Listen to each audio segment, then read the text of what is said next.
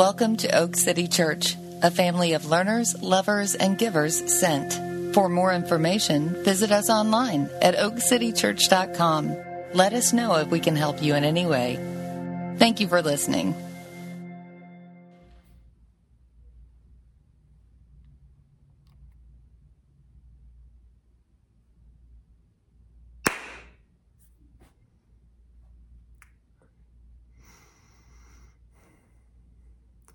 Well, good morning and welcome to Oak City Church. We are thankful that you've chosen to join us this morning. We are in the second week of a series in the book of Nehemiah.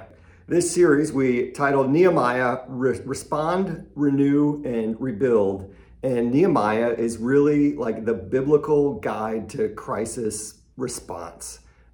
He finds himself in the midst of a crisis, and I didn't really plan this that well. I just, for other reasons, thought Nehemiah, and then I got into it, thought, oh, this is great. So let me start with this question.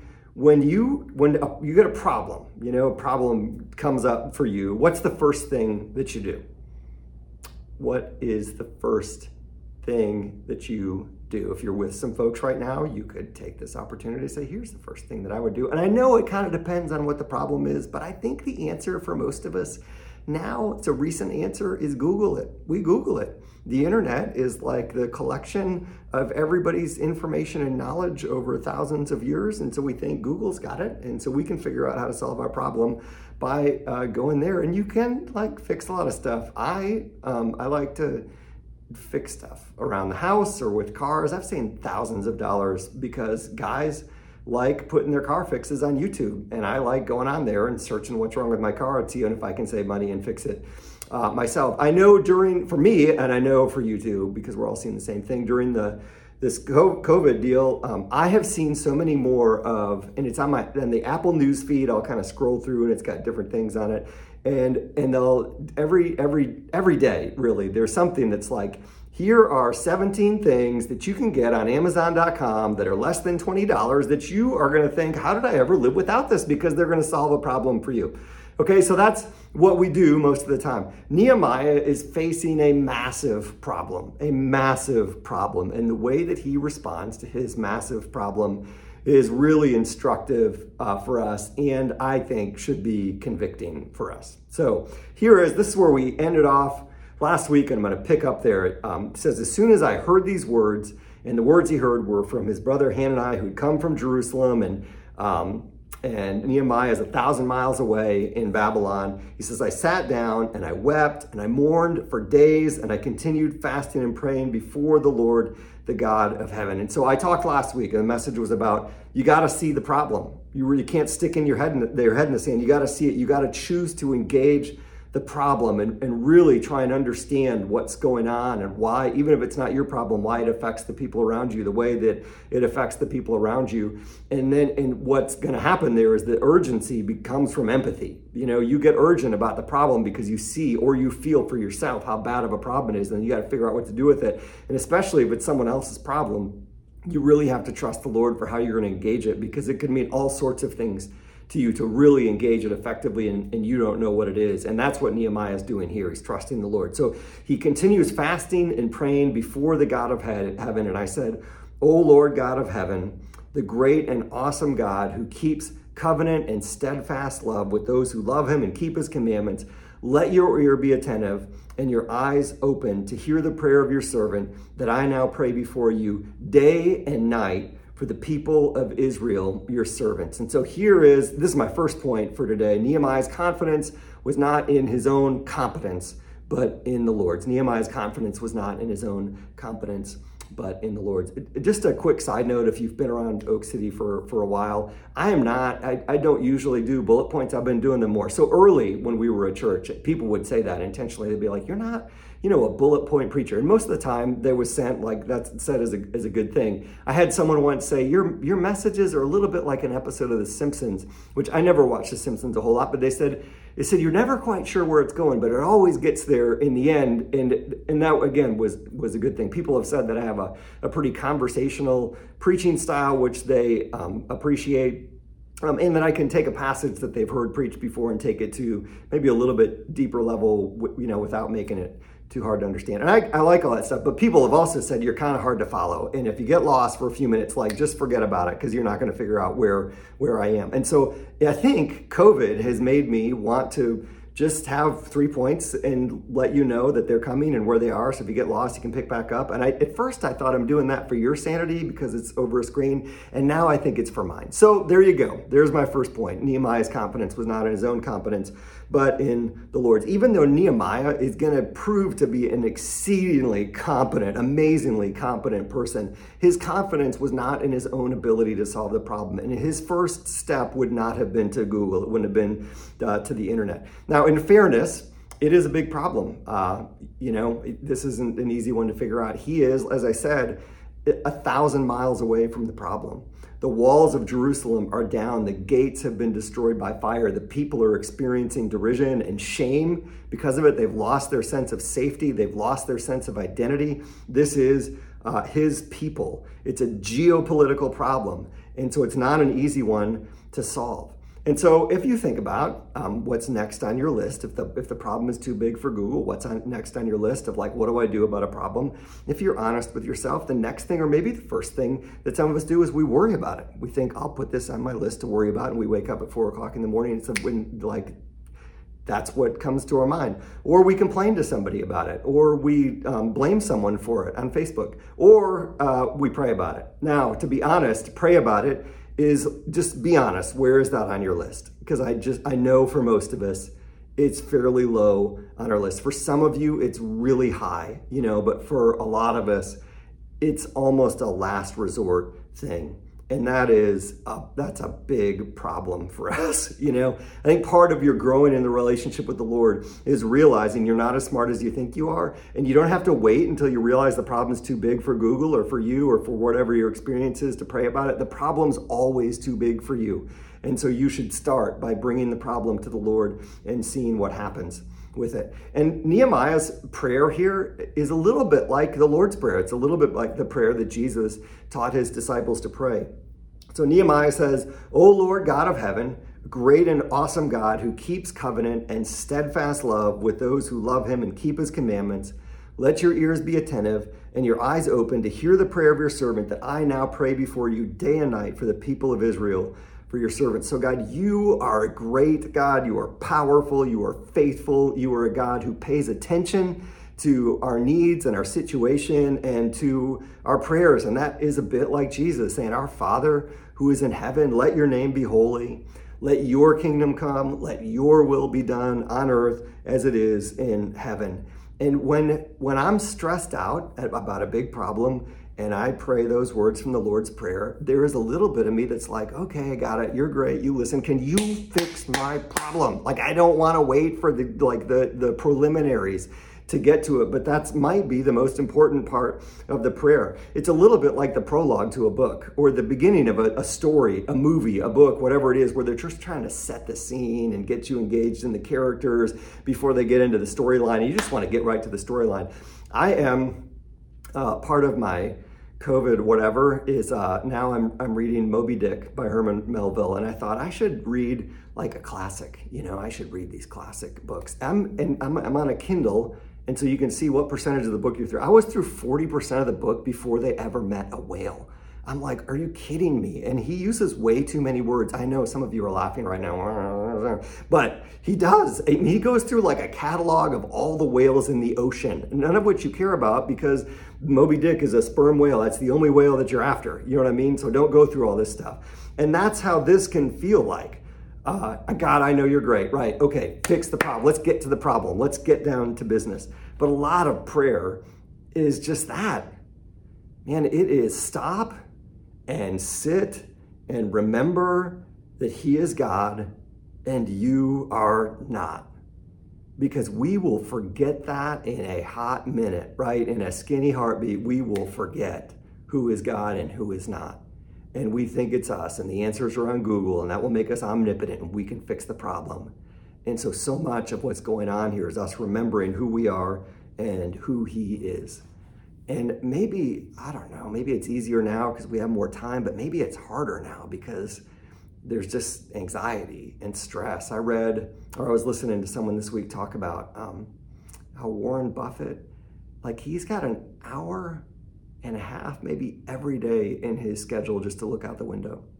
And Tony Blair does something every week. He had 40 minutes where he just like walked around a lake or something like that. But just these times, do you ever stare at the ocean? Hopefully you've had a chance to get away and you stare at the ocean, you stare at some mountains, and it puts things in perspective. And this prayer, this type of prayer is supposed to do that for us. And sometimes you need a really big problem to get that point across. You need a really big problem to get that point across. Well, we got some really big problems. And so now is a great time for us to learn this lesson. And it happens. I mean, it's not just Nehemiah, it's all through. It's not just the Lord's, it's all over the place. So this is from 2 Corinthians 1.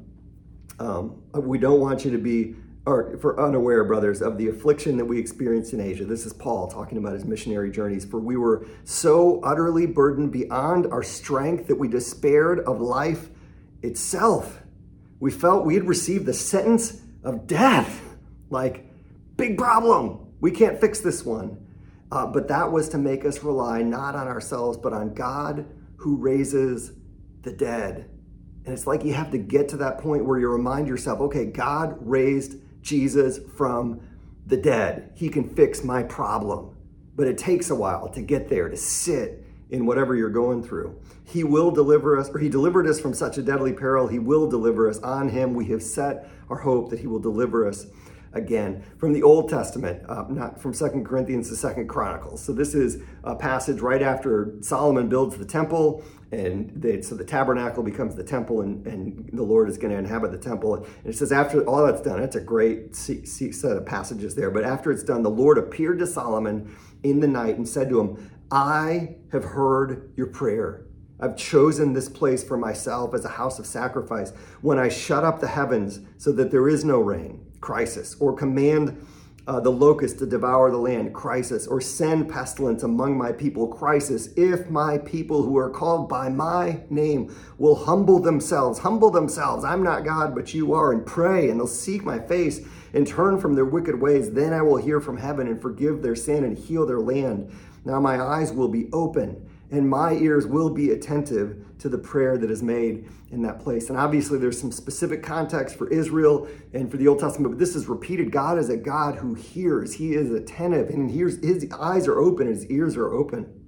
A few chapters later, King Asa is one of the kings. He starts really well, a bunch of reforms, gets people worshiping the Lord, and then he ends, he kind of falls off the cliff and ends badly. And in the midst of that, God says to him, the eyes of the Lord run to and fro throughout the whole earth to give strong support to those whose heart is blameless towards him. God is looking for somebody to give support to who will depend on him fully. And that's what we should do every day. That's what we should do in the midst of any problem.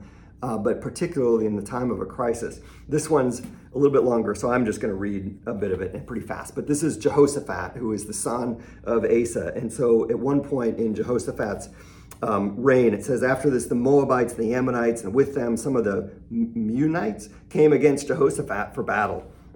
Some men came and told Jehoshaphat, a great multitude is coming against you from Edom, from beyond the sea, and behold, they're in a town I can't pronounce. And Jehoshaphat was afraid, and he set his face to seek the Lord and proclaimed a fast throughout all Judah. And Judah assembled to seek help from the Lord. From all the cities of Judah, they came to seek the Lord. From all the cities of Judah, all the people came to seek the Lord. They all fasted and prayed before the Lord and said, help us, Lord.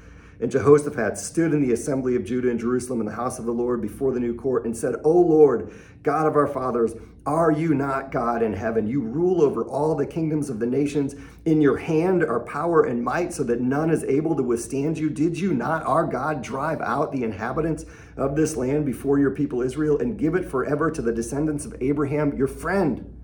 We're your friend. He said that in the New Testament. Jesus is our friend. And they have lived in it and built for you in it a sanctuary for your name, saying, if disaster comes upon us, the sword, judgment, or pestilence, or famine, we will stand before this house, before you, for your name is in this house, and cry out to you in our affliction, and you will hear and save. And now behold, the men of Ammon and Moab and Mount Seir, whom you would not let Israel invade when they came from the land of Egypt, whom we avoided and didn't destroy, behold, they reward us by coming to drive us out of your possession. O our God, will you not execute judgment on them? For we are powerless against this great horde that is coming against us. We do not know what to do, but our eyes are on you. We are powerless, God. We don't know what to do, but you know what to do. Our eyes are on you. This week has been so convicting to me, and for weeks leading up, knowing that this is coming, this passage is so challenging to me, because prayer honestly isn't the first place I go. I've said this a bunch of times. If I were to start another church all over again, start this church all over again, the first thing that I would do is make sure we were set up to pray more strategically as a church.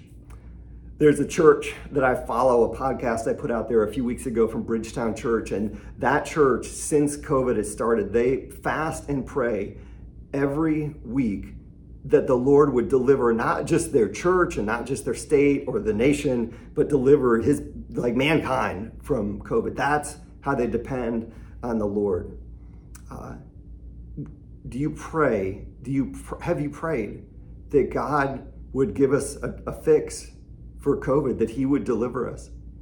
And that doesn't mean that we don't use technology and we don't use knowledge and we don't Google stuff. It doesn't mean that, but do we look to him first, recognizing that ultimately all of that stuff comes from him? And the fact that we don't it's just a huge problem. Frankly, it's like a blemish on our character of followers of Christ if that's not something we've done. Do we pray that God would give us a path forward through a racial tension and injustice and all the things that we're experiencing? And we had a prayer night with Chosen Generation a few weeks ago. And I know people are busy and got stuff going on, but there were not enough of us on that prayer call. That should have been more of a priority for us as a church. The fact, honestly, that we're in a position where we have this relationship with this group of people, that we can have a prayer night, and it's not awkward at all. It just makes perfect sense. But there weren't more of us on is hard. That's disappointing. And it points to this is our problem. This is a problem for us, that we don't depend on him the way that we ought to. Do we pray that God would bring revival to our city? That there would be a move of God's Spirit that could only be explained by the presence of God's Spirit in our church, in our family, in our neighborhoods, in our city? That happens in the Old Testament, happens in the New Testament. In the book of Acts, you see prayer, and then you see revival. Historically, you look through revivals, and they are preceded by times of prayer where it seemed like God wasn't doing anything, and then bam, God does something.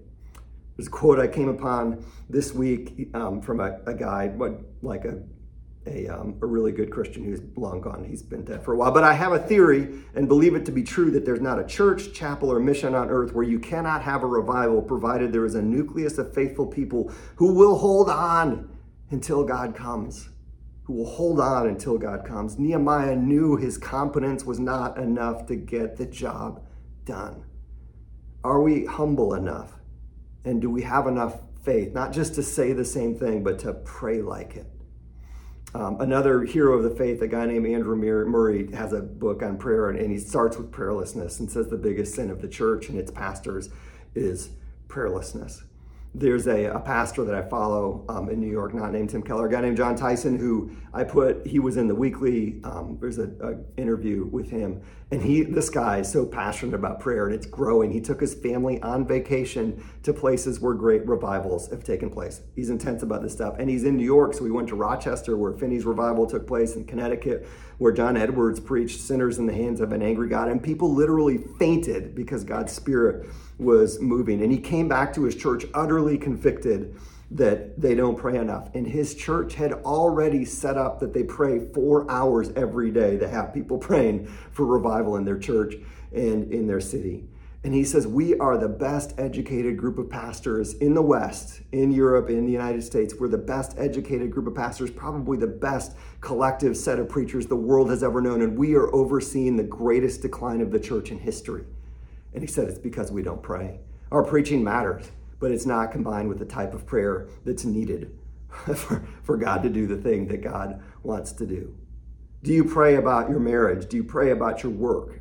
Do you pray about your parenting? Do you pray about your money? Do you pray about your schoolwork? Students, We're so capable. We have access to so much information and technology and experience, and we can think that means we have power.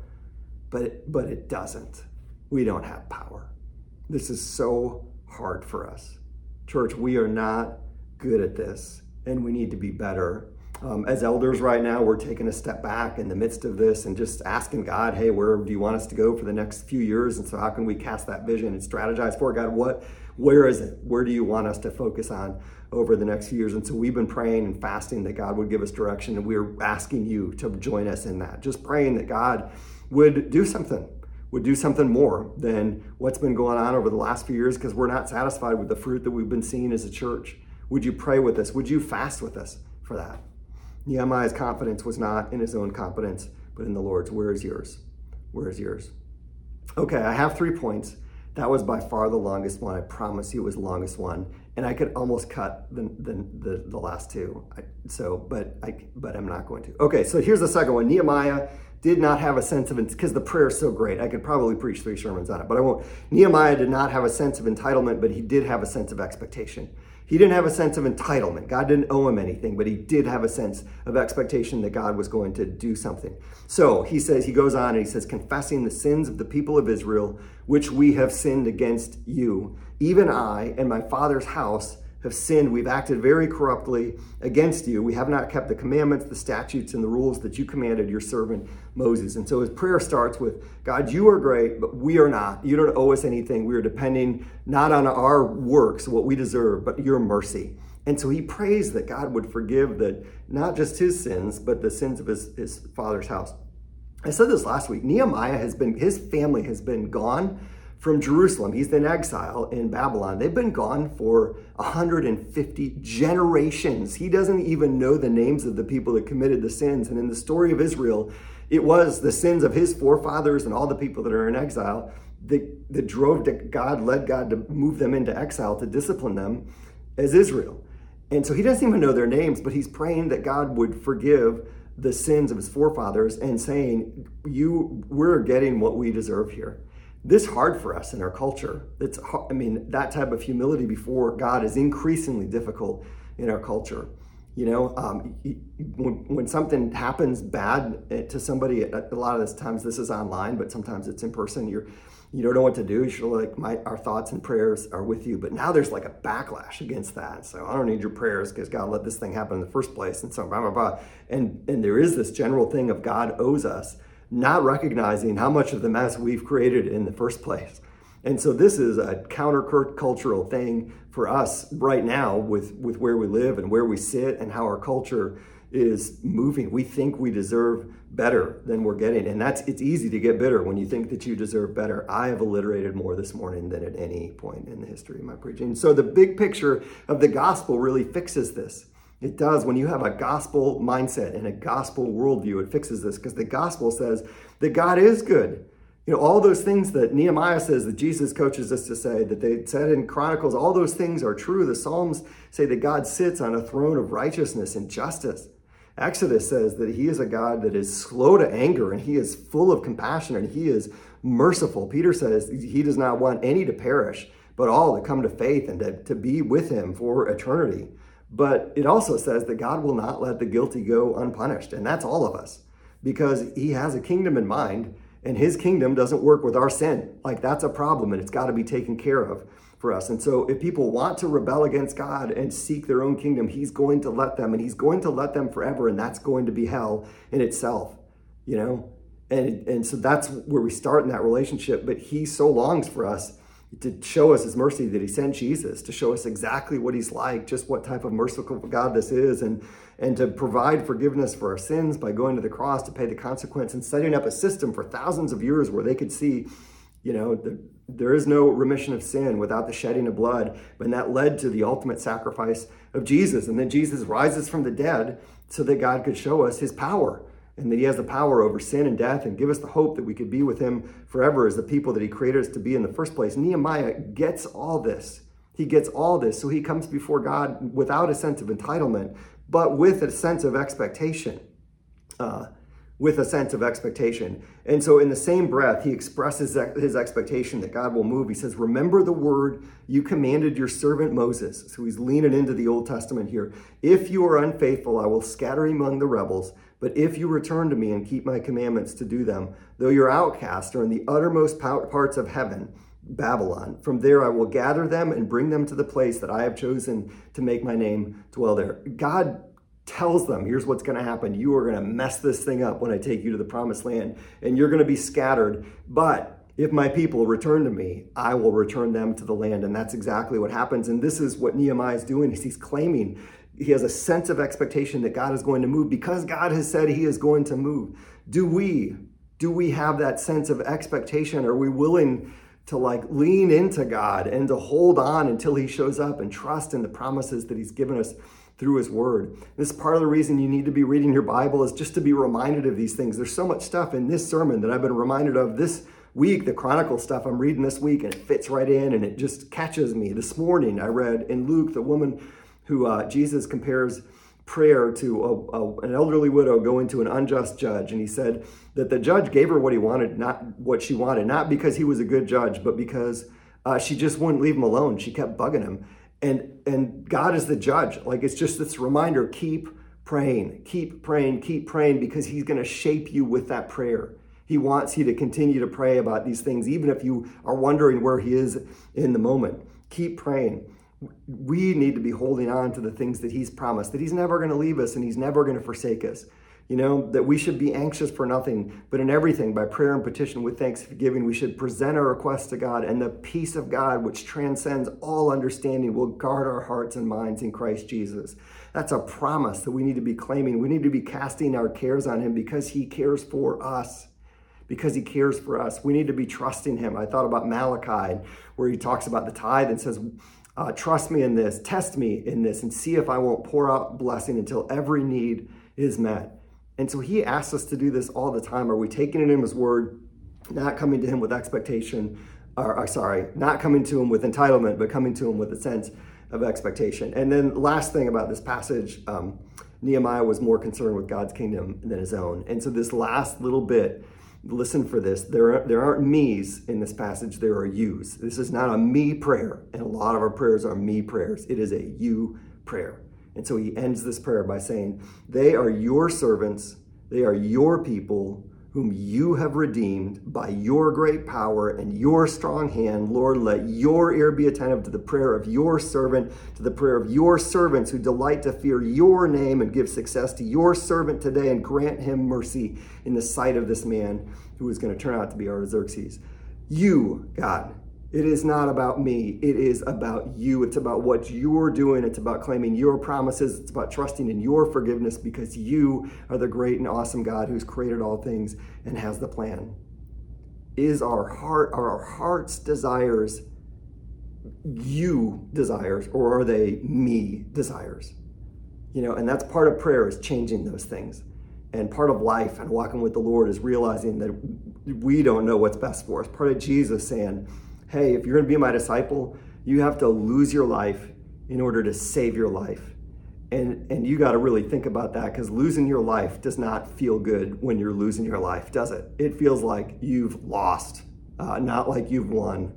But he says that's the path to saving your life. And it's this type of prayer. It's this type of prayer, responding by coming to God first in the midst of a crisis, no matter how big it is, by declaring who he is and remembering who we are, by not expecting things from God except the things that he's promised in his mercy towards us, and by seeking his kingdom and being willing to persist in all of that. Now this little passage ends, it says, I was cupbearer to the king. And so it's a setup for what's about to happen next. He's going to go to King Artaxerxes and make his request. And he's got a plan. God's given him a plan.